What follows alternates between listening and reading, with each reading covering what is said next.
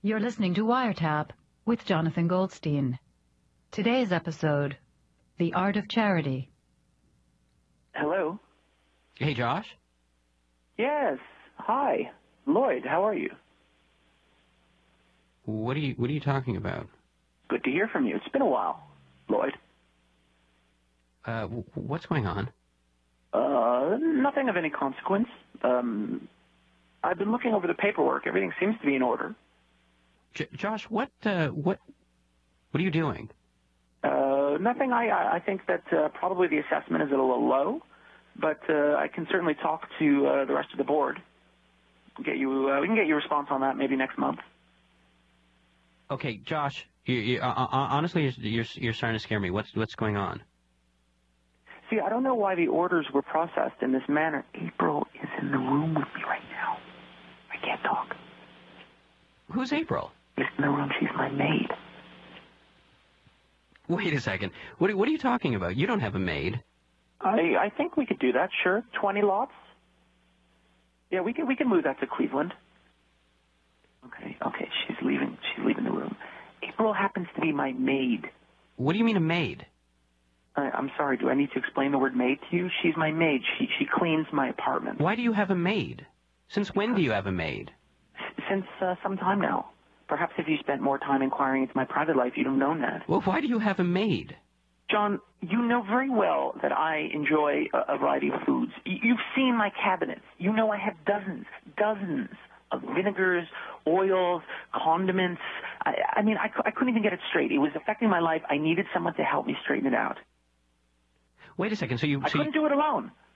So you've gotten a maid for that? I mean, it started out with that, but then, there's lots of other things that need to be done. Shay, Josh. She's essentially become indispensable. I mean, I don't even know. Indispensable? Yes, she cannot be dispensed with. Do you understand the concept of quality of life? I'm a better person. I'm more reasoned. I'm calmer. Because I guess, what with your hectic lifestyle and whatnot, you need someone to pick up the slack for you. Look, John, why is it's like it's a hobby for you to call me up and berate me? Who are you to call me up on the telephone and... Yes, absolutely. No, there'll be no problem with that. I'll have it faxed over to you by 9 a.m. She's in the room again, isn't she? April's in the room with you? Right, that's correct. And I'm guessing you can't speak like a normal person when you have your maid in the room, right? Well, that's a complicated question, Lloyd. When did you get this maid? Oh, I would say, on my watch, it's been about a week and a half. And so you've been in the midst of like a week and a half long performance, like not being yourself for a week and a half. That's what you're doing.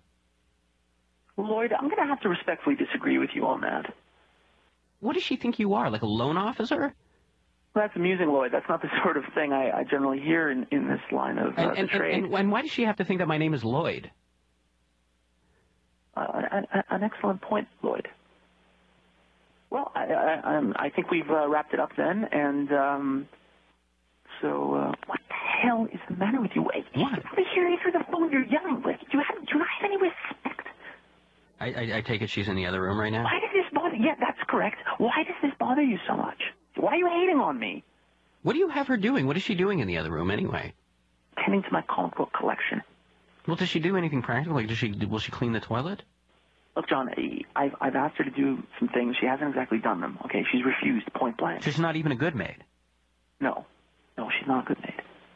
Look, I'm not making a rational defense of having a maid. I'd have no money. How am I going to pay her? I might have to start working in her apartment as a maid to make the money back to pay her. Well, why are you doing this? John, it's not just about me. It's about her, okay? It's not always about me and my needs. Right now it's about her needs. Don't you have any sense of charity? Don't you like to help people? I do. She just put a down payment on a red Mini Coupe. I have to give her, a solid place of employment. Otherwise, she's going to be out on the street. But... Wait. Okay, what? She just went by with the vacuum cleaner, what? Wait, hang on a second. You like this girl? Yeah, I've developed some feelings for her. Well, what about Chrissy? Chrissy.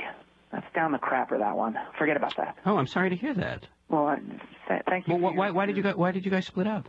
Well, we didn't exactly break up. She dumped me. Well, why? I don't know. She claimed I had no ambition, no goals, no dreams. I didn't handle it very well. What do you mean? And so I've just been sitting around, you know. I have a stocked fridge, right? I've just been eating myself into oblivion. I just had my ninth bowl of Fruit Loops. It's not easy, okay? Mm-hmm. There's some self-recrimination there, okay? And we all know that self-recrimination leads to Fruit Loops, jars of maple syrup being drunk, pounds of gummy bears being consumed. Okay, it's not easy. It takes a mental toll. Right after she dumped me, right, the next 2 days, I haven't left the apartment. I'm sitting in the middle of my living room eating Fruit Loops. There's wrappers around me, Velveeta boxes, you name it. Yeah, okay. Well, I think the Jensen accounting can have run by that, and maybe we could get it to you, by Tuesday? All right. She's gone. Now listen, you don't understand, okay? I was not in a good way. April has saved me from all that, from my torpor, from my sloth. She's rejuvenated me. Look, I gotta say, I'm hopeful about this, right? You know, you can be as cynical as you want, but I like April, okay? I like her, okay? You like her more than a friend. I like her as like an intimate. That's a lot of like. Josh, can I speak frankly? No. I've had some bad experiences with you in the past about that. This honestly doesn't sound very healthy to me. Healthy. You know what isn't healthy? Okay, Mr. Healthy Talk, Mr. Au Naturel. What isn't healthy is the way that I was living before, in my own filth and in my own despair. Okay, April has raised me from that, okay? Yes, I can go over the figures with you next Thursday if that's necessary. What? Lloyd, I'm gonna have to get back to you on that. Oh, do you have to go, Josh? I do, yes. Is everything okay? What's going on? Oh, my maid needs a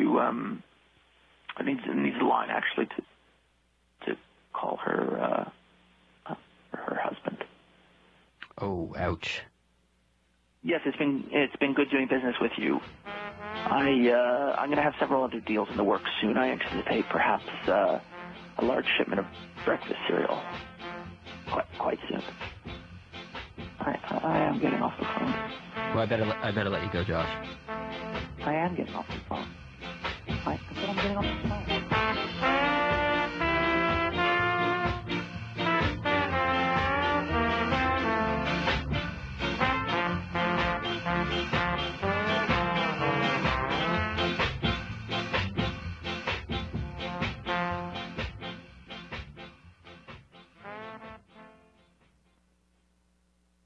Hello? Hello. Is this Jonathan Goldstein? Yes. Hi, Jonathan. This is Hugh Jenks calling from SCOFF. Hi. Scoff? Right. SCOFF is the Stop Childhood Obesity Fund, and we're calling to enlist your help. Oh. Okay. What can I do for you? Well, I'm calling you about our SCOFF calendar. I don't know if you've seen it. It's been one of our most popular programs for a fundraiser and to increase awareness. Every year we do it at different media personalities, and this year we've decided to approach CBC radio people, CBC radio producers on their talent. So that's great. And you would like me to be in this calendar? Absolutely. Oh, that's great. Yeah, no, I'm in for that. Great. I'm really excited about this year. This year we're trying something a little bit different. Mm-hmm. The calendar is called CBCU Naked, and we're going to have personalities from... excuse me, is CBCU Naked? Yes, yeah, it's a play on words. Uh-huh. CBCU Naked. So right. Because you're on the radio, it's mm-hmm. you.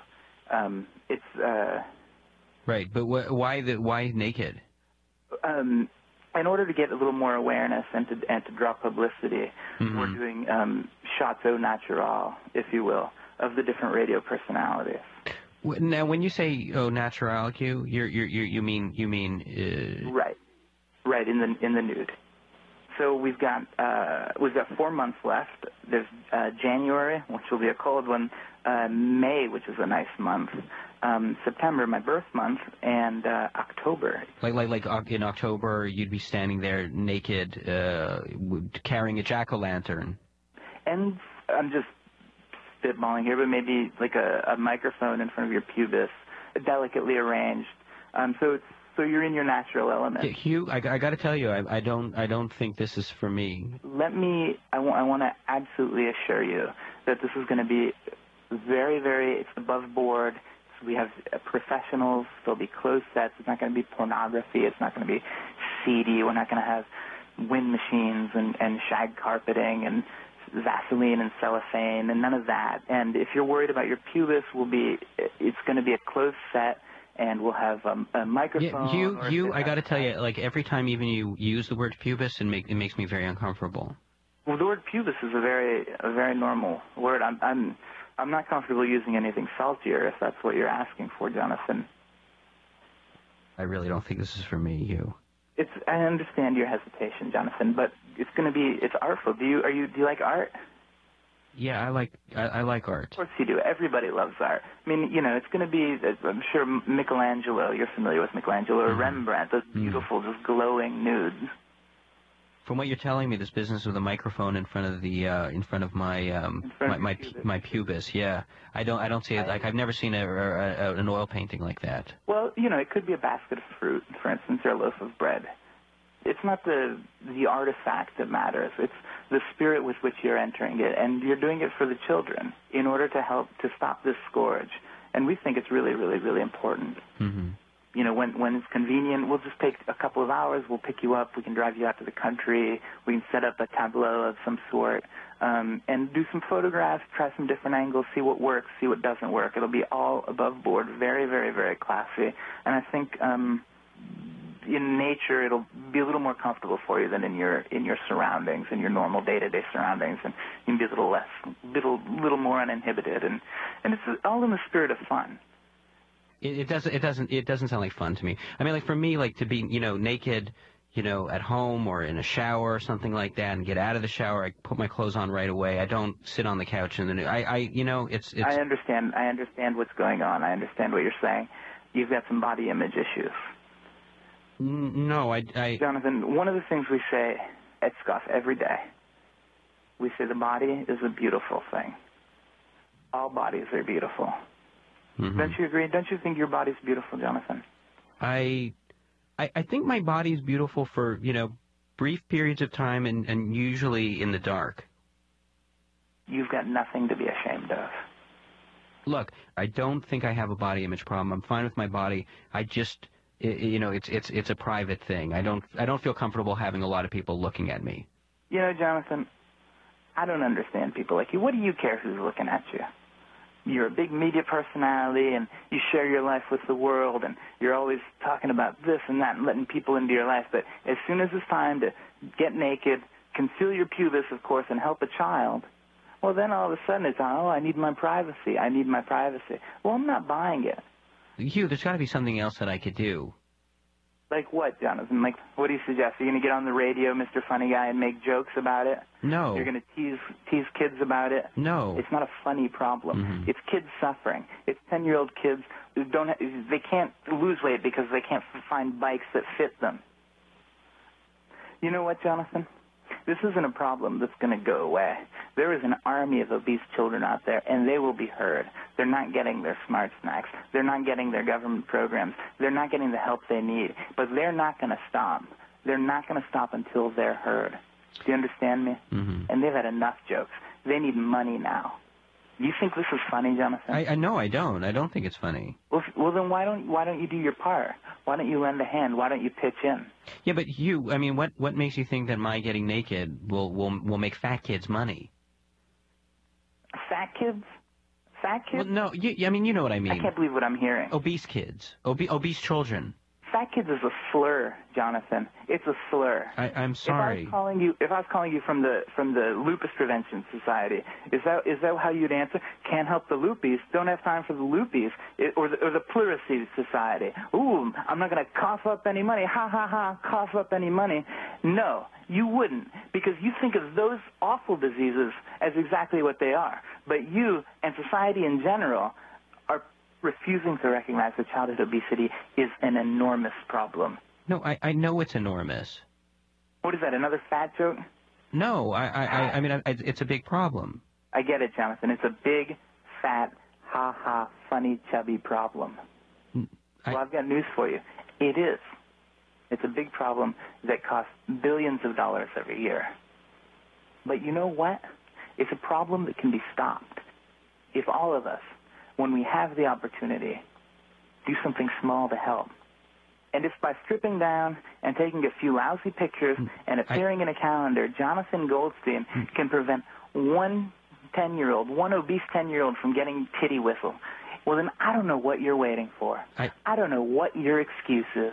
I'm just... Oh, I don't feel comfortable. I don't feel comfortable with my body. It's not my style. Well, that's not good enough. You know, you have a very aggressive campaign, you. You know, it's something I feel very passionate about. All right. What were those months that you said you still have available? Oh, well, we've got a few. We've got May, which is a nice month. Well, how about December? Because December's my birthday month. Of course you'll be in December. Everybody's in December. It's our big grand finale. What do you mean grand finale? We give every personality gets their own month, and then December we do the grand finale group shot. Naked? You know, we've got I've got a lot of plans for it. My brother-in-law has a country house, and it's actually quite a spread. There's a hill and river, and he's got a hayloft. He said we could use it for the day. You know, we'll get everybody out there.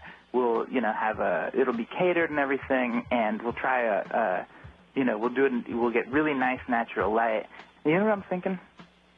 Human pyramid. A naked human pyramid. It'll be stunning, absolutely stunning. I can just imagine it now. All 11 of you stacked like bowling pins, the sunlight, maybe some hay bales. Maybe we can do something with the shadows. We've got a great photographer lined up. It's going to be really, really, really beautiful. You know, if you want, you can invite the family. You can make it a picnic. We'll have fancy snacks, and maybe we'll do a naked hayride.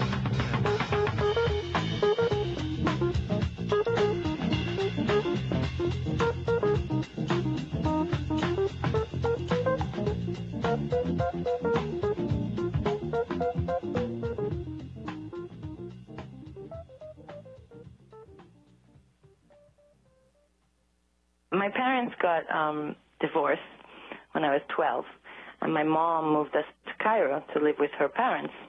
Is that where you're from originally? I was born there, but I'm not Egyptian. So we moved in with our grandparents, and I was very, very unhappy because, of course, the life was very different, and everybody was veiled, and I was used to Montreal, where I had been for the previous 8 years.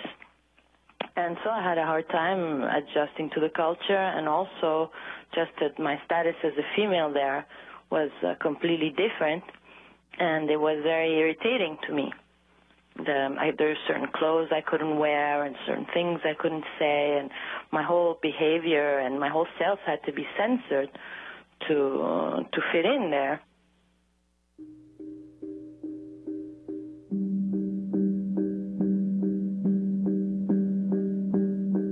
My mom got this maid, and she was kind of a nanny, housekeeper. She basically did everything except for cook. And she was exactly my age. And so I became very good friends with her. What was her name? Miriam. She was very, very beautiful. She had this long, long black hair, and it was kind of wavy, and she had giant green eyes and the longest lashes I've ever seen on anyone. And her whole self was kind of open. She was very curious and very intelligent in an intuitive way.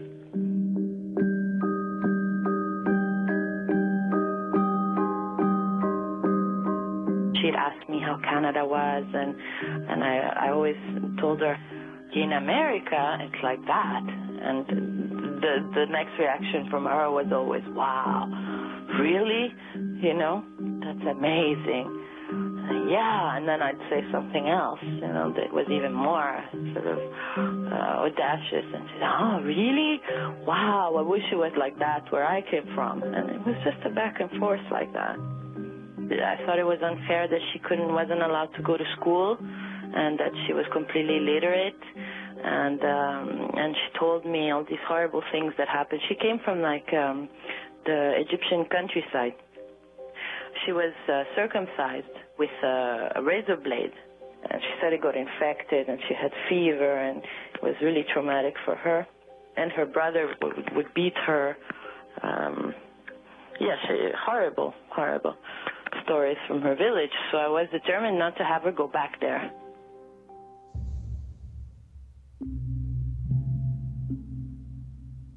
So we started having lessons, learning English words, mostly for things that she was using, like knife, fork, butter, bread, milk, things like that. And then I'd teach her how to spell those words and also how to count. She had no base, so it wasn't even like I could translate the knowledge she already had in Arabic.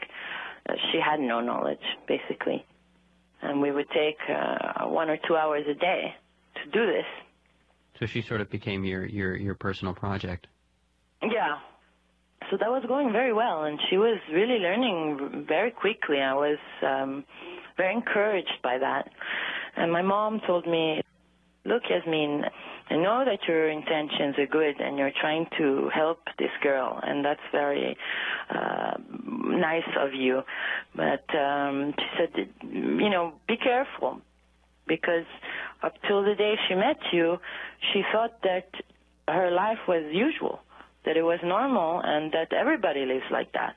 She says, already you've brought her out of this, and now she knows that where she comes from is difficult and unfair and, kind of cruel. But she has no tools to ever get a job anywhere else. So I was angry at my mom for saying that, but I wasn't prepared to give up on her just because of what my mother said. I continued to go about these lessons with her every day for a year.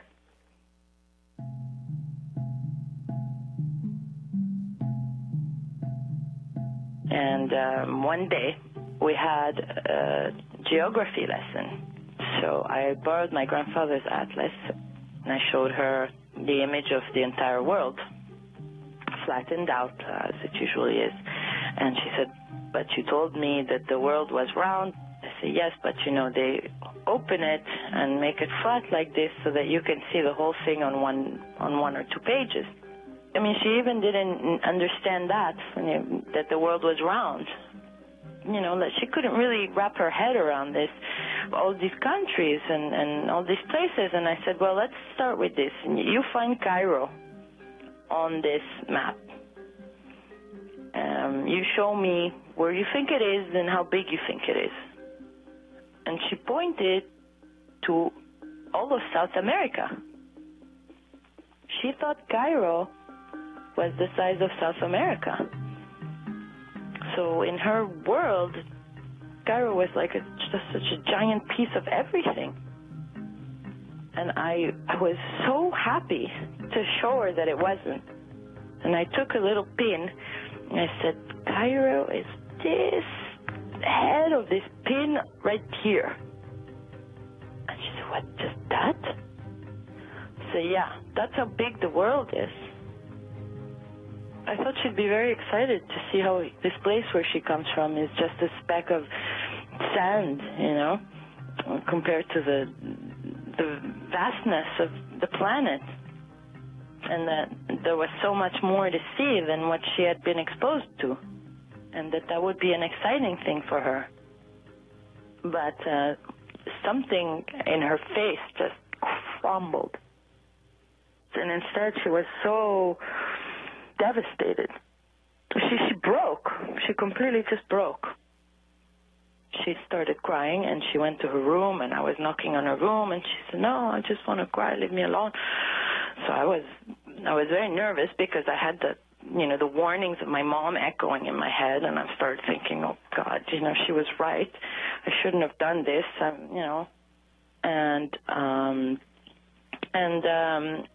And then we stopped the lessons.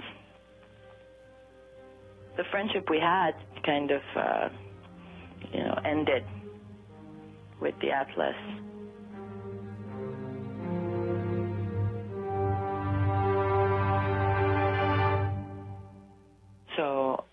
when I left to boarding school, a few months later, Mariam went back to her village because it was time for her to get married.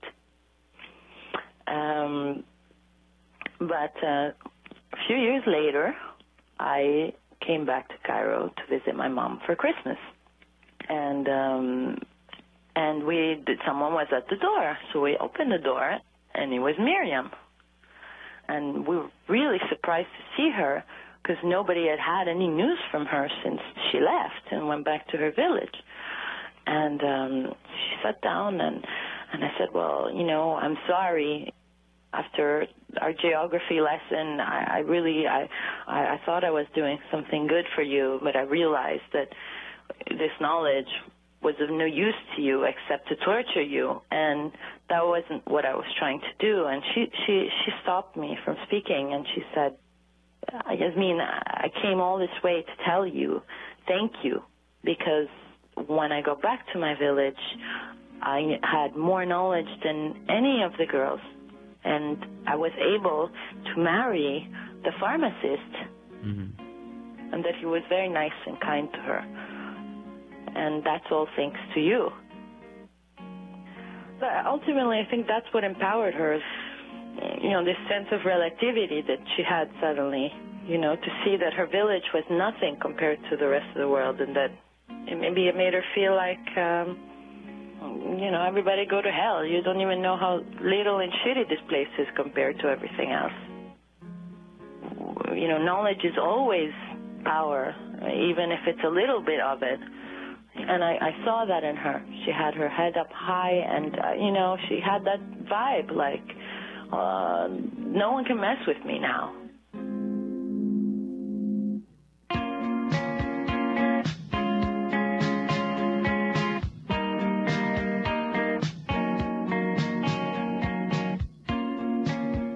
On WireTap today, you heard Joshua Carpati, Jorge Just, and Yasmin Shatila. WireTap is written and performed by Jonathan Goldstein and produced by Jonathan Goldstein with Sarah Gilbert and Carolyn Warren. Production help from Mira Burt Wintonic.